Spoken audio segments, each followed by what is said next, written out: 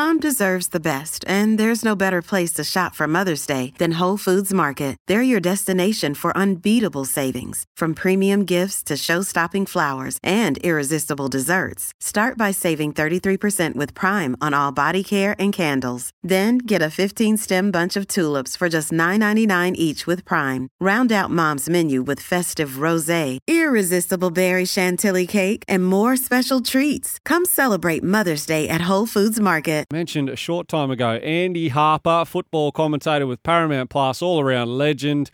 Every Asian Cup and A-League game is live on Paramount Plus, and he joins us live from Doha, where the Socceroos are going to get in action in the Asian Cup. It's, I believe, 11 p.m. local time. So, Andy, firstly, thanks for giving us your time. I'm sure you'd rather be in bed.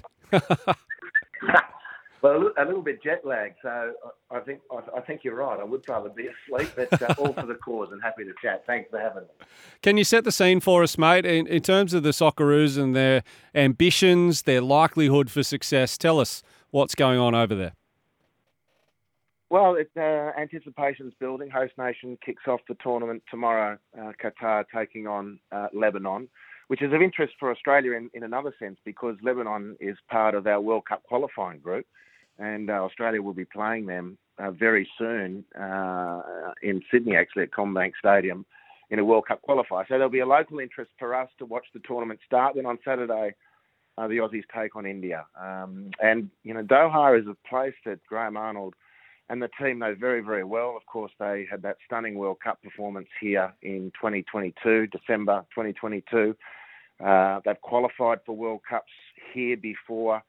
They've made the final, the Asian Cup, in 2011 here also, and many, many other World Cup qualifiers here. So it's a place that's been second home. It was like, because of COVID, it was their home. They played most of their World Cup qualifying games here. They've got a really good history.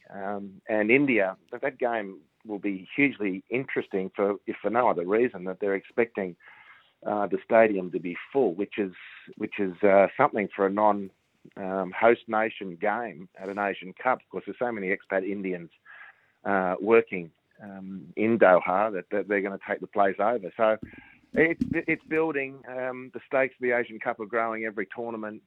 The big countries clashing. Australia will fancy themselves to get to the finals, the very final stages, semis and final. That would be great. Quarter-final for me is the minor, is the least expectation. Andy, we've had the Socceroos struggle at times with playing away from home, which they had to do a lot into the lead up to the last World Cup, the World Cup qualifiers. That was really hindered them. But this is kind of like a home away from home for a lot of the boys that live either play over there or play very close to there, isn't it? How much will that help them? Yeah, well, they're very familiar, as I said, very familiar with Doha.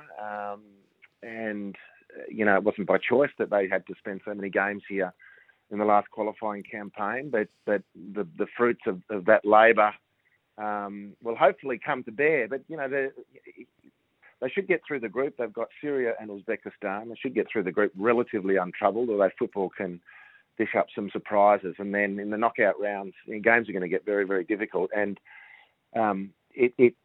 all that familiarity will hopefully set the team up nicely. But, you know, the Socceroos under Graham Arnold at the moment are in as good a place as the national team has been. You know, it's there's such a good feel around the team. They're playing with great confidence and assuredness. New players are joining the squad and settling in very, very quickly. They're taking on some big teams and performing very, very well. And, of course, we hope they can carry that form into the back end of this tournament and with, obviously, the hope to winning it. There's a back page of the paper, the Sydney Morning Herald in Sydney today. Matty Ryan with a mask on, that broken cheekbone.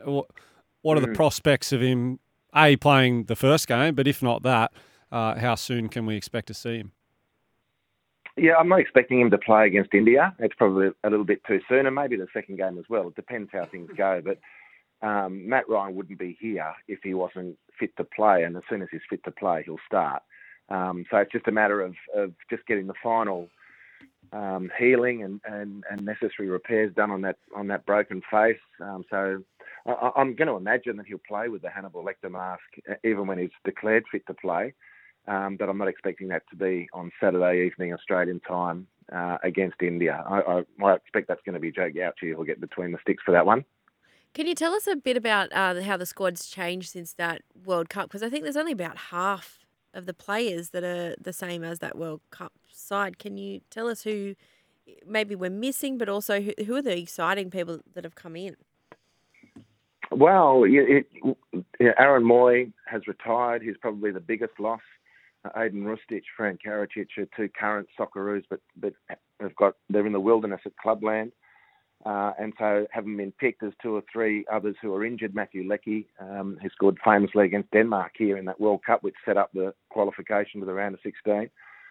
He hasn't retired from the national team and would be here if he'd had a couple more games under his belt, although actually having said that, he came back from his injury and then pulled his hamstring. So he's no chance. There's been a bit of an evolution as well. A couple of players have put the cue in the rack and some younger guys have come through. But I think the outstanding performer so far, who's a name probably familiar to many of the listeners, but who's really, I know, gone up a notch or two, is Jackson Irvine. His club form and his club experience in the Bundesliga too is fantastic. His national team performances have just been so consistent. And I think, where Aaron Moy has retired from the team and Aidan Rustich isn't here, Jackson's a totally different type of player, but he's really filled the leadership space that those two might have vacated. And there's a lot of guys doing well, particularly some of the youngest guys starting to come through, Aidan O'Neill and Connor Metcalf. But I'd say Jackson Irvine has been, as far as I'm concerned, one of the standouts.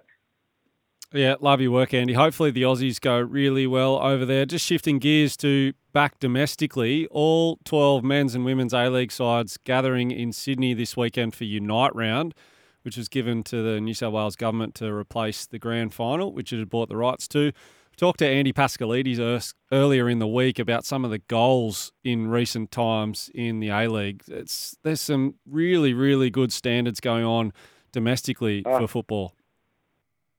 Fantastic games, and there's been a lot of issues around the game.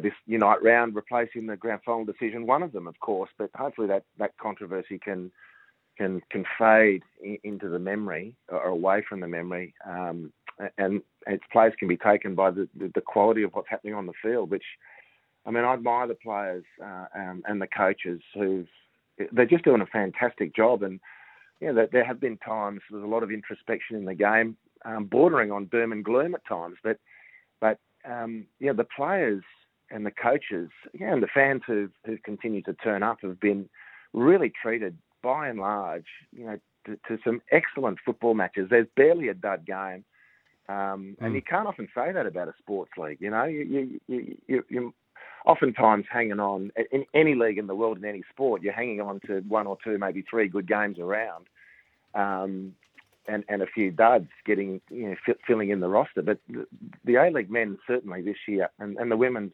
A-League women's has been a very exciting, tight race at the top as well, has been fantastic. And the guys have done a great job, the women as well. And this Unite Round, I think, has got some legs.